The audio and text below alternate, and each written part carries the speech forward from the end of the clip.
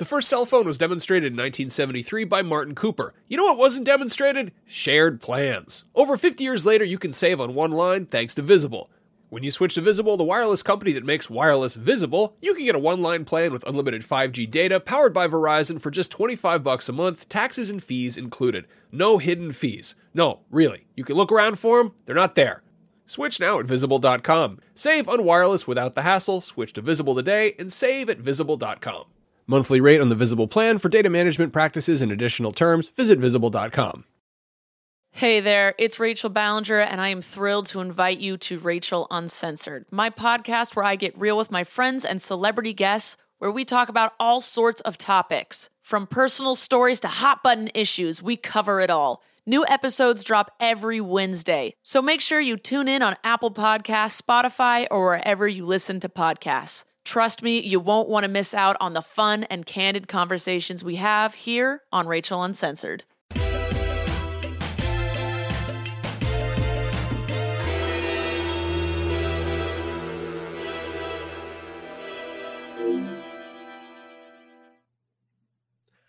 Hello and welcome to IGN's Horizon Forbidden West PlayStation State of Play post show, all part of IGN Summer of Gaming. I'm Jonathan Dornbush, the host of Podcast Beyond, and all summer long we'll be bringing you exclusive gameplay and reveals and exciting first looks at the hottest new games. But right now, it's time for Horizon, and what better way to discuss it than with a special episode of Podcast Beyond, as we just got our first look at official gameplay of Horizon Forbidden West, the gigantic new sequel from Guerrilla Games and one of the most anticipated PlayStation 5 games of the year. At least we hope it's still this year. We'll talk about that in just a second. But with me to yell about how awesome Horizon Forbidden West looks, I'm joined by Lucy O'Brien and Mark Medina. Hello. Jonathan Dornbush. That was so much fun. It was great. Yeah, I want to get some initial reactions before we jump into a little bit of the nitty gritty, because there's a lot to jump in there. But yeah, just sort of basic overview reaction to that. Lucy, you reviewed Horizon Zero Dawn originally for us back in 2017. What did you think of this presentation? A long time ago. I thought it was fantastic. I think that it was a very orchestrated vertical slice. You know, it showed us like little bits of everything. It didn't outstay its welcome. There were, of course, more things I wanted to know.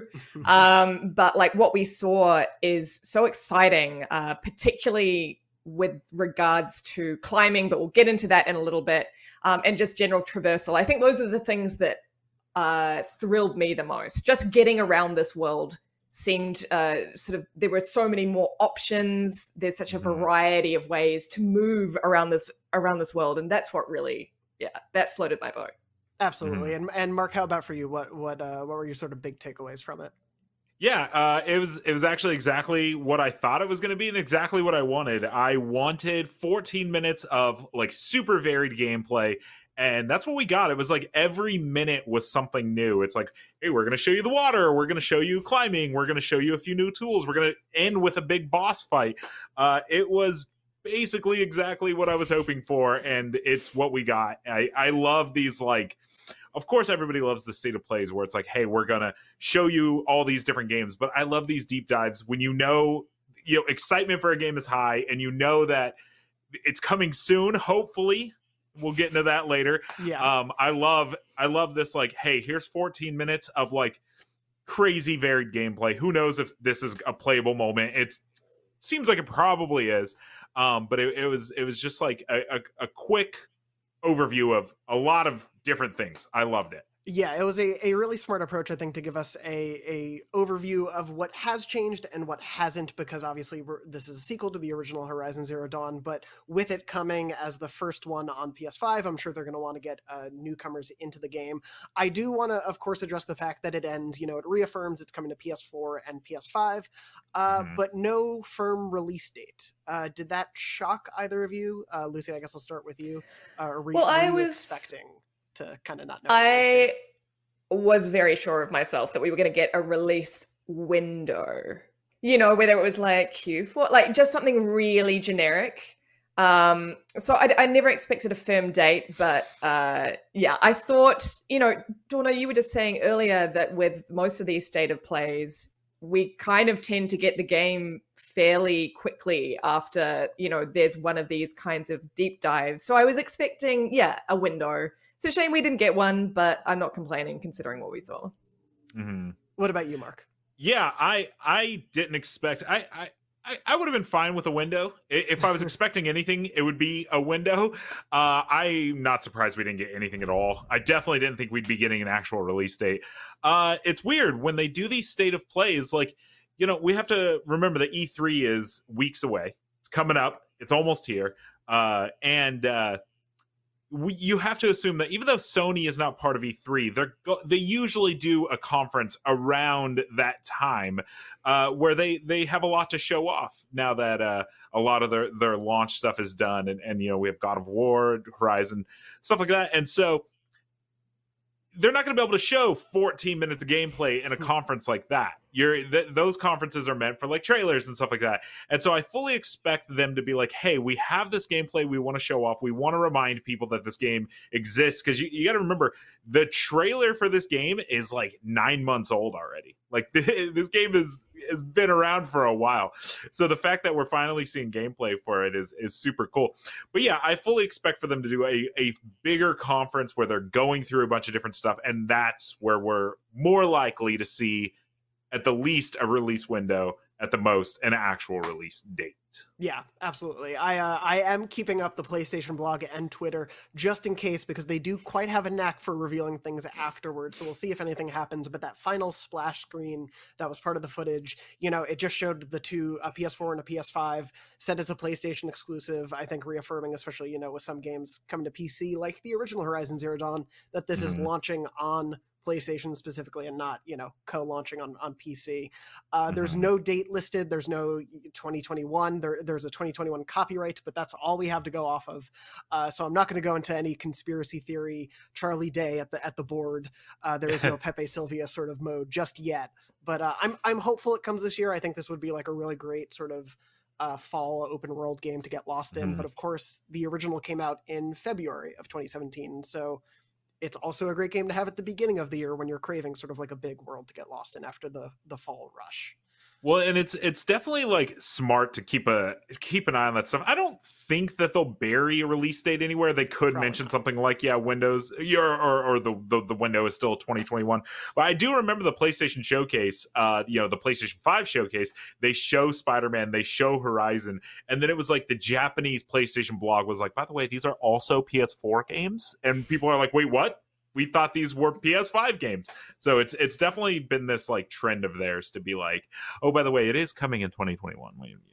I say it on our big show. I actually can bring in Guerrilla Games themselves did tweet, thanks for watching our gameplay reveal. We don't have an exact release date just yet, but development is on track and we'll have an update for you very soon. Thank you as always for your ongoing support. So that to me at least probably does mean still 2021 is the target, is what they're aiming for.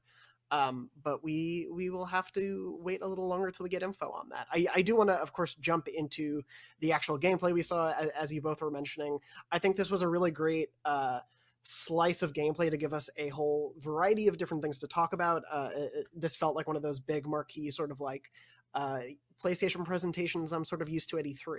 And just everyone getting to see that all at once is really, really exciting. And the one thing I want to talk about, sort of go off your point, Lucy, was the environment and both traversal and this environmental detail.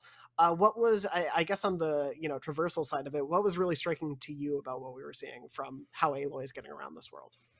I mean, to me, one of the things that I really dug was the verticality and the use of like high and low space.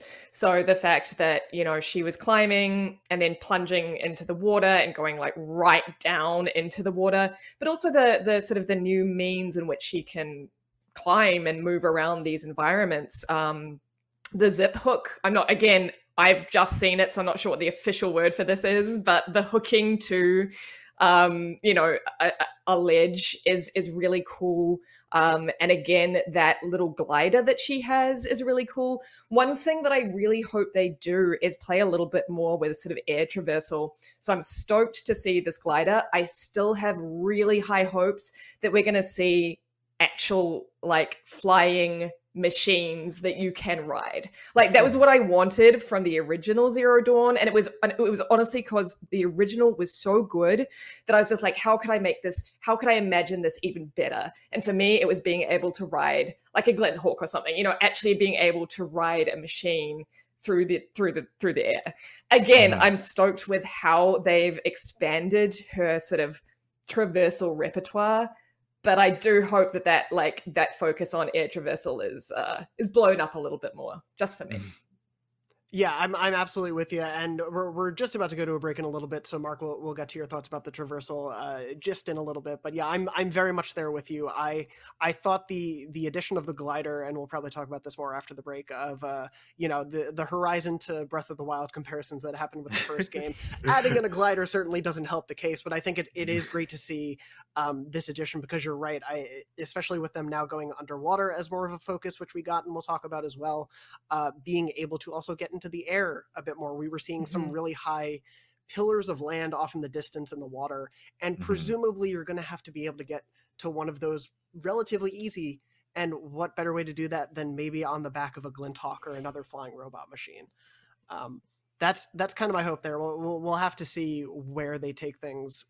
With that, I have a feeling there will probably be some more surprises, because we only got a pretty small number of, for lack of a better term, the robot dinosaurs. That we got to see in this bit of gameplay, and we're going to talk about those as well as a bit more of the environment and the gameplay and the combat, because there were some small tweaks in there that I think will hopefully go a long way for quality of life. But we'll be tossing right to a break in the meantime, and we'll be talking much more about Horizon Forbidden West after that. Can't wait. Welcome back to IGN's Horizon Forbidden West State of Play post-show. I'm your host, Jonathan Dornbush, and this is all part of IGN's Summer of Gaming. And with me to talk about all of that awesome Horizon footage we just saw are my good pals, Lucy O'Brien and Mark Medina. Now, just before the break, we were talking a little bit about environmental detail. And Mark, I did want to get your thoughts on sort of your general impressions of the traversal and everything we saw. Yeah, so Lucy pretty much covered a lot of it, where it seems like a lot of Horizon Zero Dawn is a very, I don't want to say flat game, but because there's definitely some mountains and some hills and stuff like that, but it's a very wide game. There's nothing underwater.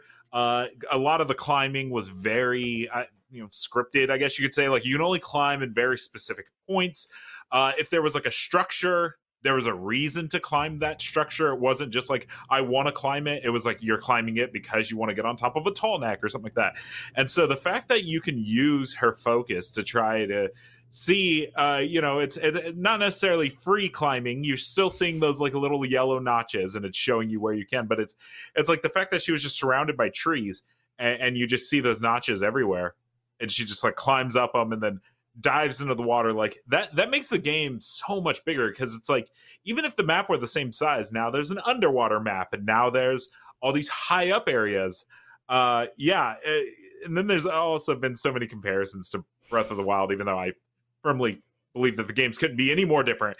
But them adding a glider, I thought was really funny. I think it looks really, really cool. It's very on brand. It's super techy and stuff like that. So yeah, I think the traversal, I also, there's a little bit of parkour in there. You see her kind of like jump onto a branch and kind of like, hoist over it, and then the hook shot there. I think it looks really, really cool. I think it looks really, really fun. Yeah, overall, it feels much more fluid, which I think is probably the biggest mark against the original in terms of its traversal, the Breath of the Wild comparisons notwithstanding, of it could be a little bit stilted. And here it feels like there are more options to get around. It's quicker, it's smoother, and generally will be more useful both while you're exploring, but also in combat. And so I do want to talk a little bit about combat, because there's a lot that we saw here. We saw essentially two main fight sequences. One was with more human characters, and one was with humans riding on the back of a tremor tusk. I want to start with the human-only fight, which started out from a little bit of a stealth section. And Lucy, I want to start with you. I think for me, the human combat, like human to Aloy to other human combat, was one of the weaker parts of the first game. It was obviously always so much more fun to go head to head with a few different robots and figure out how best to attack them.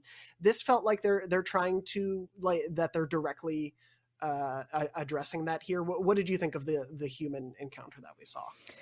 Yeah, I mean, it was very Last of Us-y, but we sort of have established that kind of style of gameplay is very Sony first party. You know what I mean? Like what we're seeing right now is classic Sony first party action adventure. It looks cool. I mean, again, I've never been super invested with the human to human stuff, just like you. But I like the stealth stuff. I like the fact that she now has this sort of, again, it was called something and I completely missed the official name, but it's like a limit break, something akin to a limit break. The Valor Surge. The Valor Surge. Valor Surge, of course. Yeah, right. It looked fluid. I mean, you can see here, it looks fluid. It looks graceful. The proof is when we get our hands on it to see how it actually feels. But like everything that I can see happening right now is really promising in terms of upgrading that rather pedestrian, like human to human combat in the first game. Yeah, and we're getting a little bit of a look at the Valor Surge. It's going to be hard not Valor to just Surge. call it a limit break. I think Mark said it while we were watching I like it. It's shouted out while break. we were watching it. I was like, "Whoa, she has a limit break! What?" And that's just all it is. And it looks cool. Like I'm all for those like flashy moments where they get to show off the detail in her weaponry and her costume and just everything in the environment. It's a really smart little touch. But yeah, Mark, I was curious about your thoughts on what we saw from that human encounter, because for me, I think in the first game, like bringing in the staff for hit always felt very slow and a bit removed from the rest of the combat. Here things look more like everything gels together. What did you think of the look of it? Yeah, so when we were watching the gameplay, I like yelled out loud. I was like, "Whoa, this is like Last of Us!" Like they're like having a conversation. I fully expect that eventually you'll be sneaking up on people and you'll hear like, "Hey, Rick, did you check those things?" And he's like, "Yeah, I got it." And then it's like you kill one of them, and they're like, "Oh no, My Richard's dead!" Trying to make you care about these characters that you're just blindly murdering. But yeah, exactly what Lucy said. Whereas like or both of you actually, the combat in the first game, fighting a robot and fighting a human, the combat was designed around fighting the robots. So then you just use that move set against the humans, and so you're just trying to get headshots and you're like throwing traps and stuff at them, but it never felt like it was designed to actually fight other bandit camps. This definitely felt like fighting a robot versus fighting a human are drastically different. The camera moves in a lot tighter. She has a completely different move set. The Valor Surges look incredible. I can't wait to see what more she has in her arsenal. But yeah, I think my favorite part of the human fight was when she got on that dude's chest and kicks off of it, and it goes into slow motion, and then while she's in the air, she's like pelting him with arrows. I actually do 100% believe that stuff like that is in the game.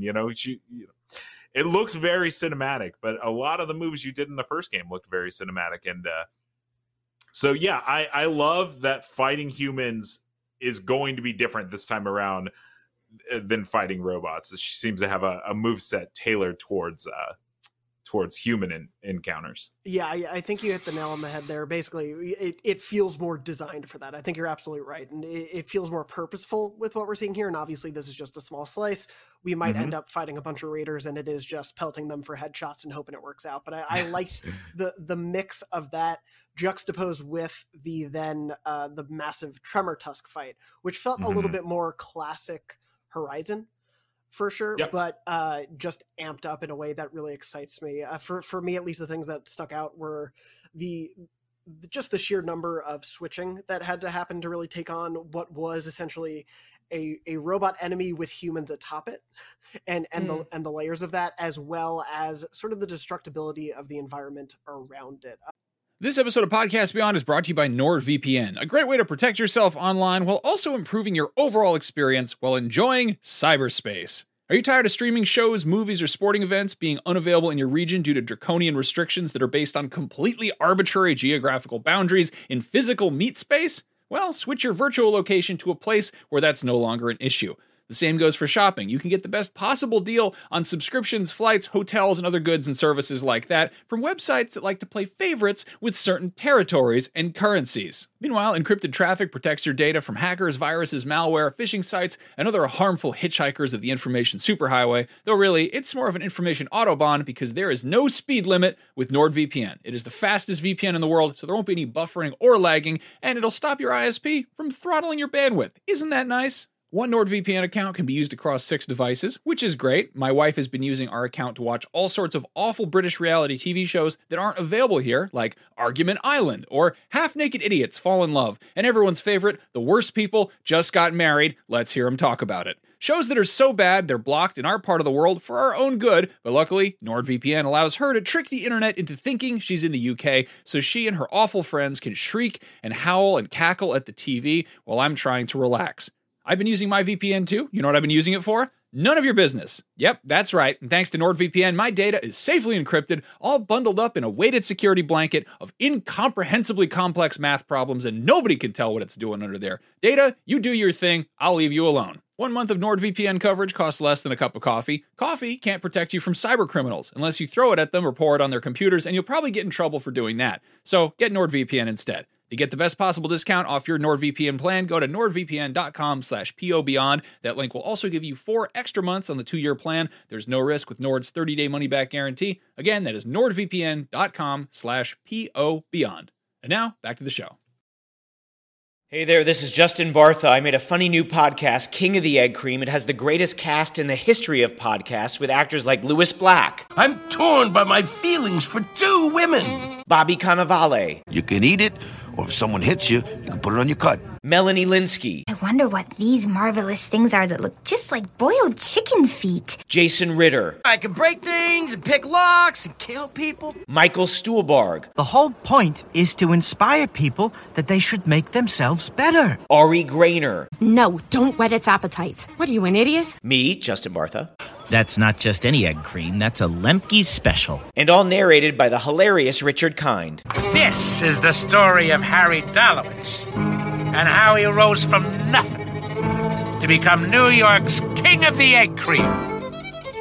So if you like funny true stories, come listen to King of the Egg Cream, available wherever you get your podcasts. Lucy, what stuck out to you from that Tremor Tusk battle? Well, I mean, I do want to say I'm going to have a little whine here, just because I really like the look of the Tremor Tusk, and the thing is, we knew that the Tremor Tusk was coming because it was revealed in the launch, not the launch trailer, the reveal trailer, and I kind of wanted something a little bit bigger in scale, because that for me is what like makes the Horizon Zero Dawn experience, is like this tiny little Aloy going up against this huge, skyscraper sized thing. But with all that said, I thought the combat here looked wonderfully varied. I loved the use of the spike thrower and the gravity well and the goo shot was like that was the one that we were just saying, like, I love the goo grenade. I mean, they've really they've clearly paid a lot of attention to mixing up new ways in which to take down these machines, which they kind of had to do, right? Like, if it was just the same arsenal that she had in the first game, like, we're all very used to that, and obviously these machines are designed a little differently this time around.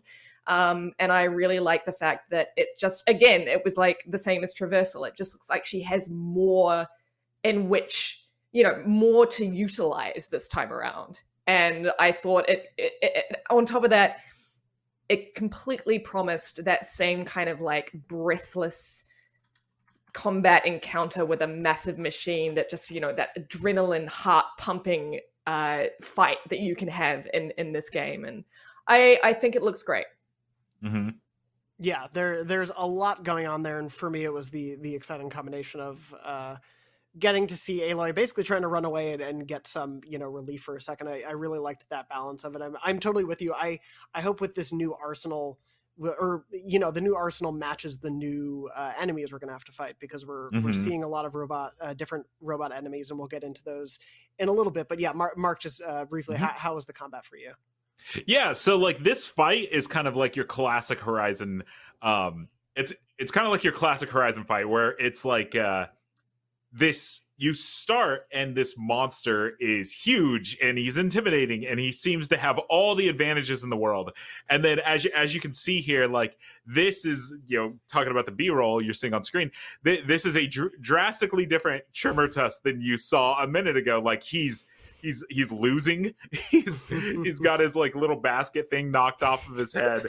You're stripping away his armor parts, and it's just that classic Horizon where you start to feel bad because it's just like they come at you and they have all these guns and they have all these armor, and you just very slowly, like kind of Monster Hunter style, you just like pick them apart and blow their pieces off of them, and so you can see here at the end, it's kind of like this like desperation where it's like it's trying to like do anything it can to stop this little redheaded creature from like blowing its bits off, and it loses. So it's kind of like that classic, like you start to feel bad for the robots at the end there. It's a little bit of the Shadow of the Colossus vibe of like, I don't feel good about what I'm doing right now. Why? Yeah. But also it looks really cool, so I'm gonna keep attacking. Yeah. But yeah, you mentioned the sort of the takedown of the human mount and their sort of like their basket that they were in. I loved the effect of all of that happening. Like, to me, that feels like one of the most new gen, like PS5 capable things, to be able to see all of that collapsing while the fight's going on.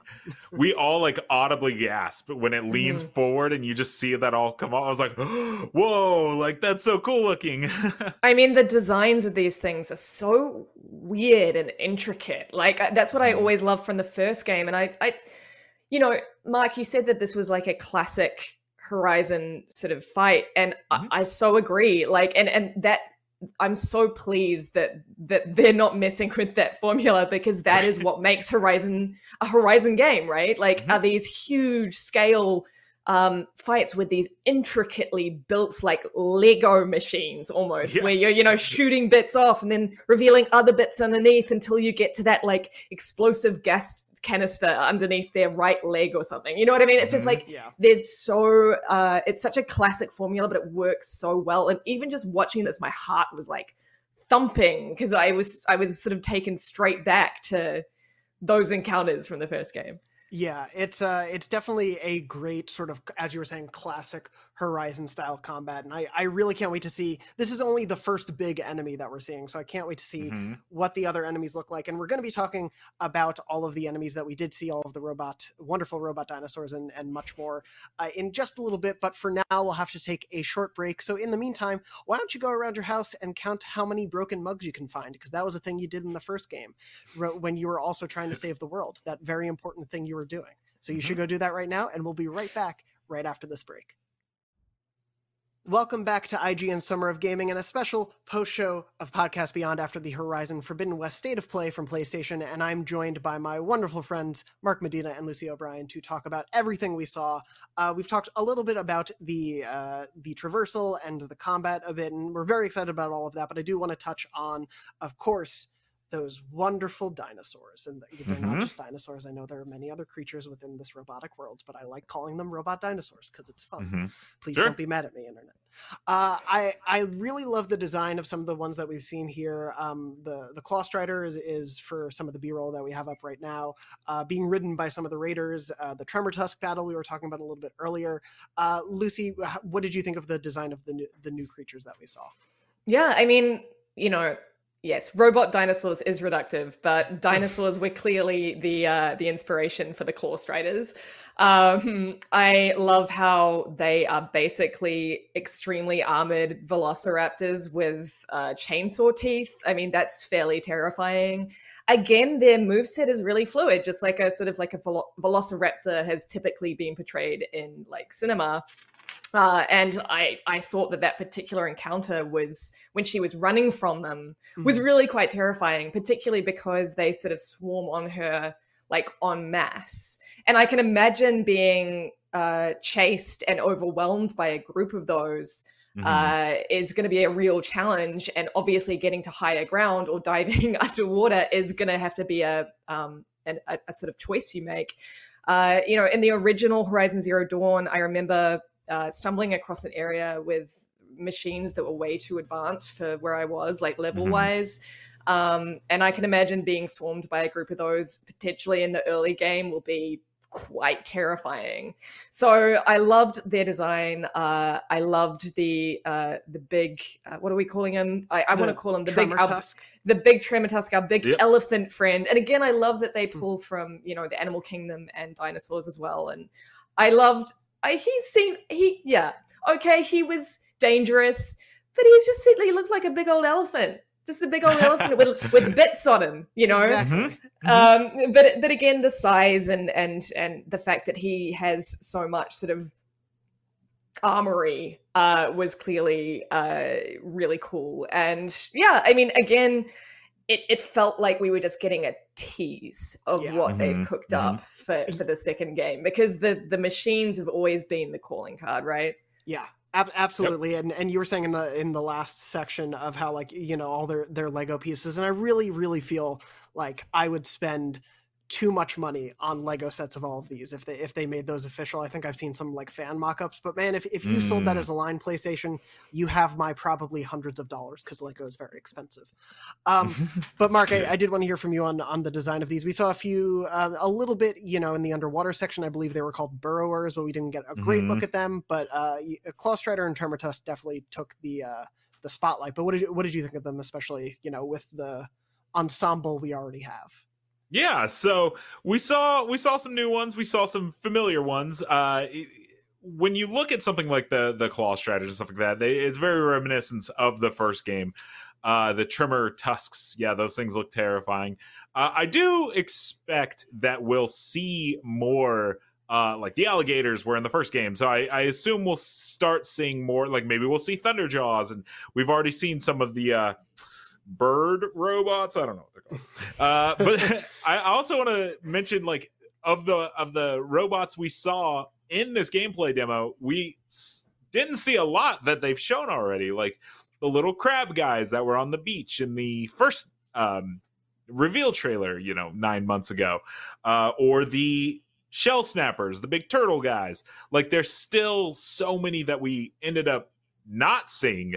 That's what I'm really excited for, is we've now gotten a glimpse of like all these CGI, like kind of crustacean kind of creatures, and now we're seeing some in the actual gameplay itself. But what Lucy mentioned earlier was you would walk into an area and you'd be like, whoa, this is way too hard for me. These monsters are way too big. And that's kind of what I'm excited for, is I'm excited what I'm seeing on screen, but I'm also very excited for what they're not showing us yet. Because, Horizon had these areas, Zero Dawn had these areas that, that area was meant to house this specific creature, creatures that would go, bury into the earth and stuff like that. And so, like, that's what I want to see, is to go into this area and you're like, oh, this is like a mini boss, and this is meant to be, this area is tailored around this one creature. I also want to see more of how the humans interact with the different robots. Like, we saw humans riding the Striders, and we also saw humans riding the big Tremor Tusks. And so it's like, I'm interested to see how other creatures in the game are retrofitted for humans to be able to, and tribes to be able to ride them. Yeah, that felt like a very telling moment, and especially when Aloy calls out the fact that the Raiders are on the Claw Striders and what that means. And I really, as Lucy was saying earlier, or I think we may have all been saying it, but like, I really hope we see someone on a flying robot at some point in footage. But I do want to talk about, you were discussing sort of the idea of, like, in the original, things felt pretty. There could be areas where you come in and it felt very bespoke to the enemies you were going to fight, and the exciting revelations you would get by exploring that environment. We don't get a ton of the environment of, I assume, the entire game, but we do get this pretty pretty detailed chunk of the, as we learn a little bit into it, the San Francisco coastline by the Golden Gate Bridge, which has been a very big selling point image since the reveal trailer last year for the state of the world. Especially as people who have lived and worked within the Bay Area, it's very cool to see. I'm not expecting them to do anything too one-to-one of, that overtaken block is where I used to get a sandwich in the morning. But I think it's going to be like a fun approximation of, being in San Francisco 1,000 years after it's been through an apocalypse. Yep. Lucy, what did you think of the environmental detail that we saw, and specifically, like the San Franciscan nature of it? I'm driving across the Golden Gate Bridge tomorrow, so there you go. Yeah, I mean, I think it looks stunning. I think that they can do a lot with just a series of iconic landmarks. If you just have, if you see the bridge, or you have a sunken Palace of Fine Arts, it's going to make me sort of giddy, because this is a city that I know and love. But, elsewhere, I just think that this whole area is stunning. And, a lot of it is this is how beautiful it looks in a sort of minute-to-minute, traversal. But also just the promise of those larger structures in the background. That's what really excites me. I can't wait to see how they have, how big that this game is. We know it's going to be a bigger map than the first game, but we also know it's going to be on the PS4. So I'm not entirely sure, exactly how big it's going to be. Yeah. But the scale is something that I'm really, really interested in sort of checking out, because Horizon Zero Dawn was the first PS4 game. I was going to say next gen. It was next gen at the time.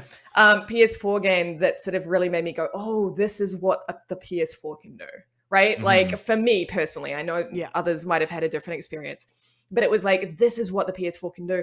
And I do kind of want a little bit of that for the PS5 with Horizon Zero Dawn. Again, I know it's being retrofitted. Cross-gen. But I do want to see how far they push this sense of scale, because that is what Horizon Zero Dawn, Horizon Forbidden West is all about. Yeah, I'm totally there with you. I can't wait to go watch this presentation after we record this in 4K the way it's meant to. That's always the funny thing about these state of plays is you watch it and then you go actually watch how it's supposed to look, because it very clearly is a beautiful world. And I think the rich detail of the more tropical foliage that we're getting blended with the concrete man-made structures is a really nice detail that we didn't get. We got in certain pockets of the world in Horizon Zero Dawn, and I'm curious how much it's prevalent in Forbidden West, of how much we'll see this nature retaking the land that man took from it. Mark, what did you think of this little pocket of the environment that we got to see? Yeah, so it was really funny when it was starting, and she's giving that guy some water and stuff like that, and you're in a cutscene, and she's like, okay, I'm gonna go find Erend. And the camera starts to move, and all of us at the same time, we're like, oh, here, it's time for that classic Sony moment. And sure enough, the graphics don't change. Nothing changes, but the camera just swoops behind Aloy, and she just starts running. And you're like, yeah, we're in engine here. This game is gorgeous. And something about Horizon Zero Dawn is every time you stopped moving and you pause the game, it looked like a painting. And, we got 5 hours of a countdown timer that was showing slow pans of the world, leading up to this gameplay reveal. And it was there wasn't a moment that I didn't look over, because I had it running the entire 5 hours, that I wasn't wow, I cannot wait to be there.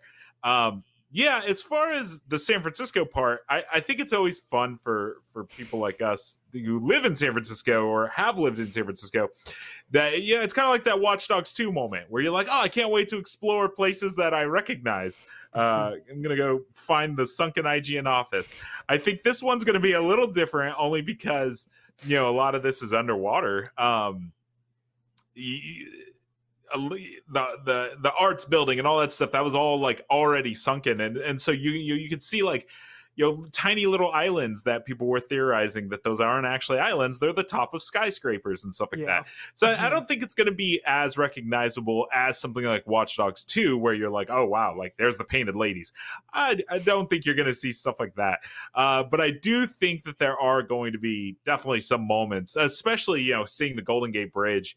Anyone who's seen it in real life knows that it's like it is really a sight to behold.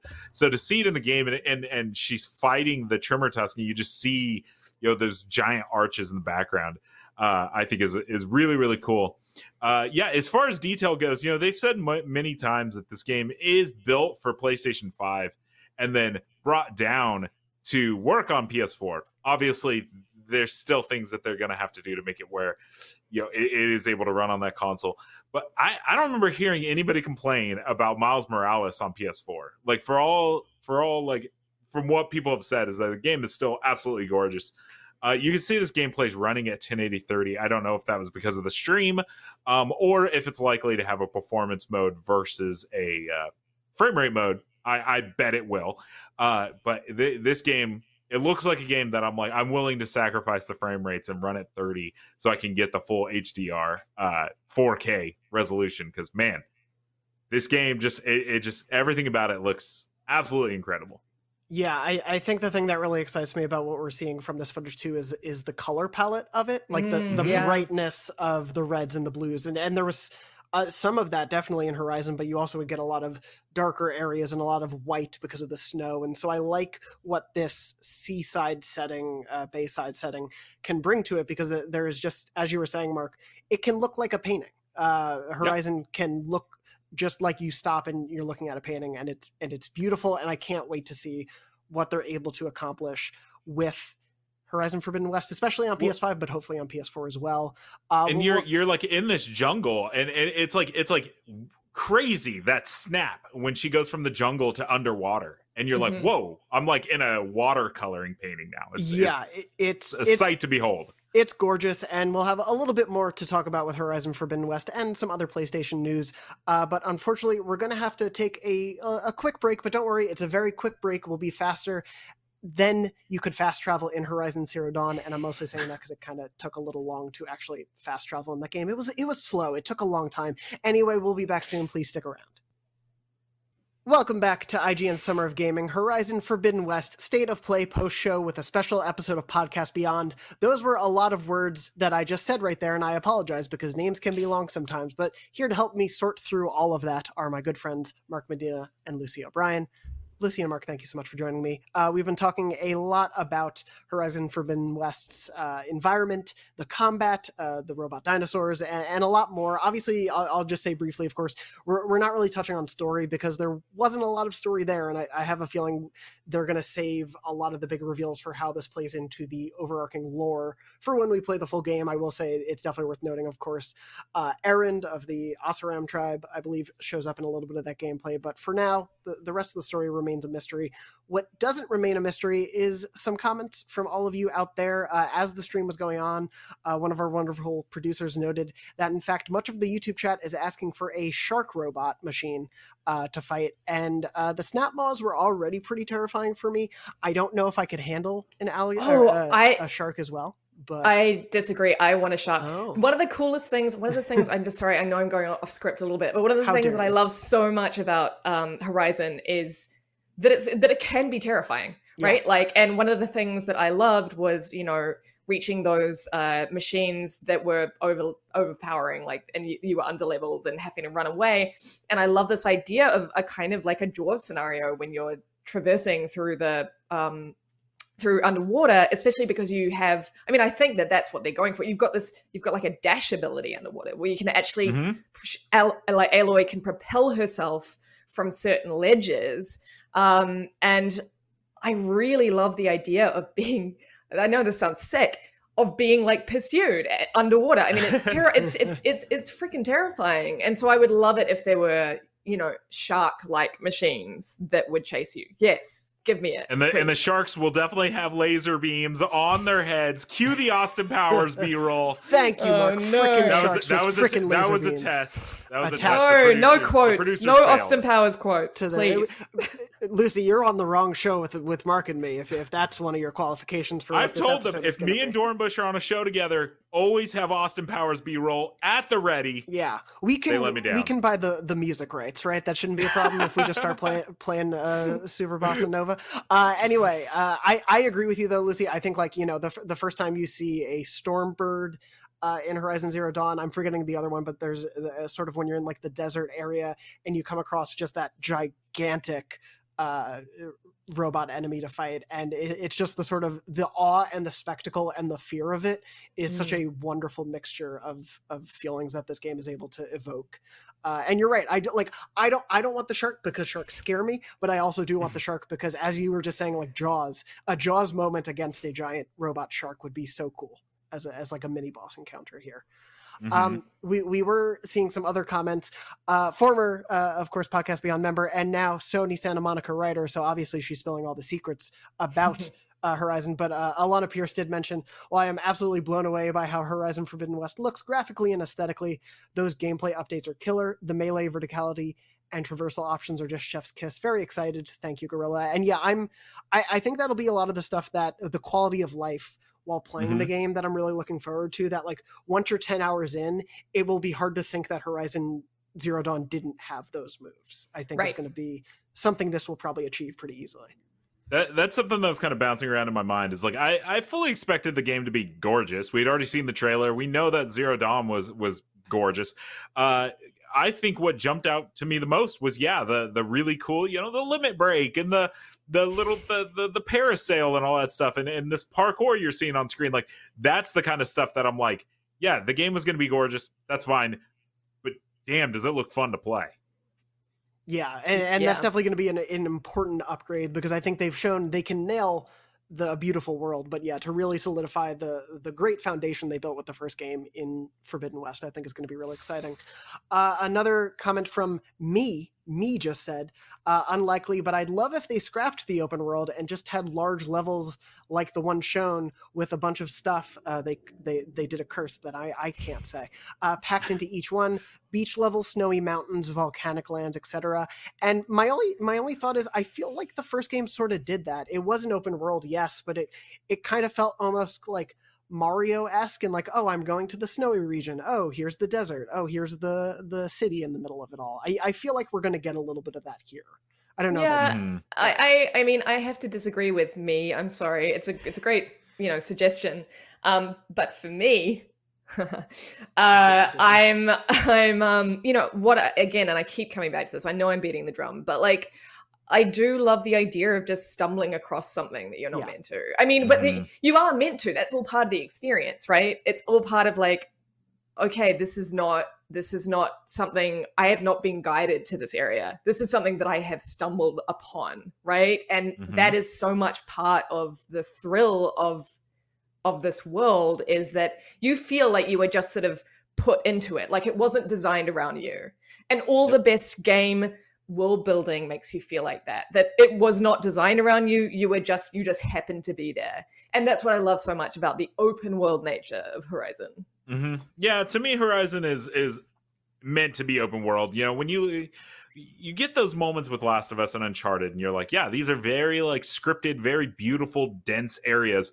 That's not really what I would want Horizon to be. I like Horizon's big open worlds that you can kind of go wherever you want. And you can, we talked about it earlier, kind of stumble upon an area where you're like, whoa, I'm not supposed to be here yet, and kind of stuff like that. But I do think they keep the biomes fresh enough where it's like you're in snow, you're in desert. Right. The first trailer showed a ton. This is like a jungly beach area. But even also in the countdown leading up, we saw snow areas, we saw a desert area, we saw, familiar looking kind of Zero Dawn areas. So it's like, I think there's going to be enough of a variation there for people. Yeah, and I'm certainly interested to see what they do with San Francisco proper, and what parts of the city remain and what don't, and how you can play around in there. That was something that Last of Us, obviously a much sooner apocalypse, but did very well with the Pacific Northwest. So I'm curious to see what they do with that sort of topography and all that. But we'll largely leave, I think, our Horizon Forbidden West thoughts there. Obviously, we didn't get a release date. This is our first look at gameplay, so we'll have probably plenty more to discuss about Horizon in the months to come. I hope not too many months, because I really, really want to play this game.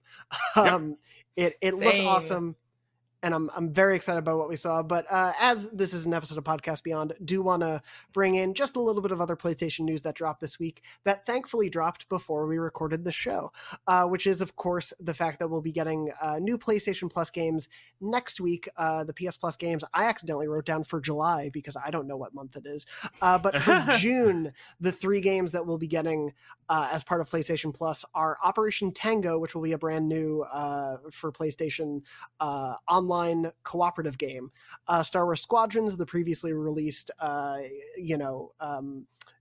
Wars game that's meant to put you in the pilot seat of both the Empire and the Rebel Alliance, as well as Virtua Fighter 5 Showdown, which I believe is a remastered version of Virtua Fighter 5. I don't know the franchise, and I apologize to any Virtua Fighter fans who are going to get immediately upset about me saying that, but it will actually be available for 2 months, June and July. So yeah, you'll have 2 months to be able to have that one until Monday, August 2nd. I guess I'll start with Star Wars Squadrons. I haven't actually finished the campaign, but I got hooked a little bit on the multiplayer. I think this is a smart one to add because it is fully playable in PSVR, which is as our writer Tom Marks for the review said, like that's the way. If you can play this game, it is so cool to be able to play it in VR. I don't know if either of you have had a chance to. Not in VR, but yeah. I really enjoy. I had fun with Squadrons. I was surprised because that type of there's this old lady part of me that wants to say that type of spaceship game doesn't really typically appeal to me. but I had great fun with it. So I'm stoked that more people get their hands on this one. Yeah, I've actually never played it. The only thing I ever remember of the game is every view angle is like you're at the bottom of a Pringles can and you're just seeing because you're in the cockpit and you're in the cockpit. You just see the circle. I know people love it. I'll probably check it out. It's definitely worth a look if you have any sort of cursory interest, especially in being able to pilot a Star Wars ship. They do it very well. And then Operation Tango will be a brand new multiplayer online game. It's asymmetrical challenges, essentially where one of you is a hacker and another of you is a spy, and you're working together. You have to have a microphone to be able to talk to each other. That might be a fun one to do some co-op with for a Beyond Let's Play or something, but we'll have to check that one out in June, not July, as I wrote down in the run of show, you silly man, Jonathan. But that's going to pretty much wrap us up for this episode. Mark and Lucy, thank you so much for joining me. People can find you both on Twitter. Lucy, you're at Luce O'Brien, and Mark, you're at Mark Medina. There it is. At right Mark there. _ Medina, excuse me. Yep. There's the space. And of course, I'm at JM Dornbush. Normally you can find myself, Lucy, and occasionally our guest star Mark, who was recently on to talk about Returnal as well, as Brian Altano and Max Scoville on Podcast Beyond every Wednesday, normally at 3 p.m. Pacific, on IGN, on YouTube, and your favorite podcast services around the world. But that's otherwise going to pretty much wrap us up for our Horizon Forbidden West State of Play post show as part of Podcast Beyond. It's a very long title, but I appreciate you all being here. And even though this show's over, IGN's Summer of Gaming is really just getting started. So much has happened today, but we're just getting started.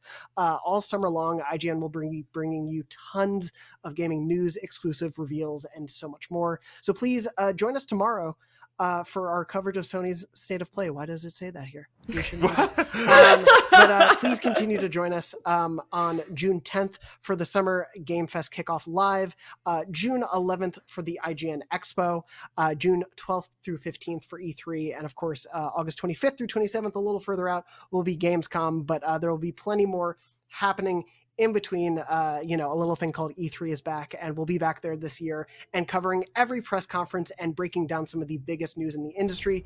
IGN Summer of Gaming is here for you all summer long. So catch us please on IGN, YouTube, your smart TVs, pretty much anywhere you can think of. So thank you all so much for watching, and we'll see you all soon right here on IGN.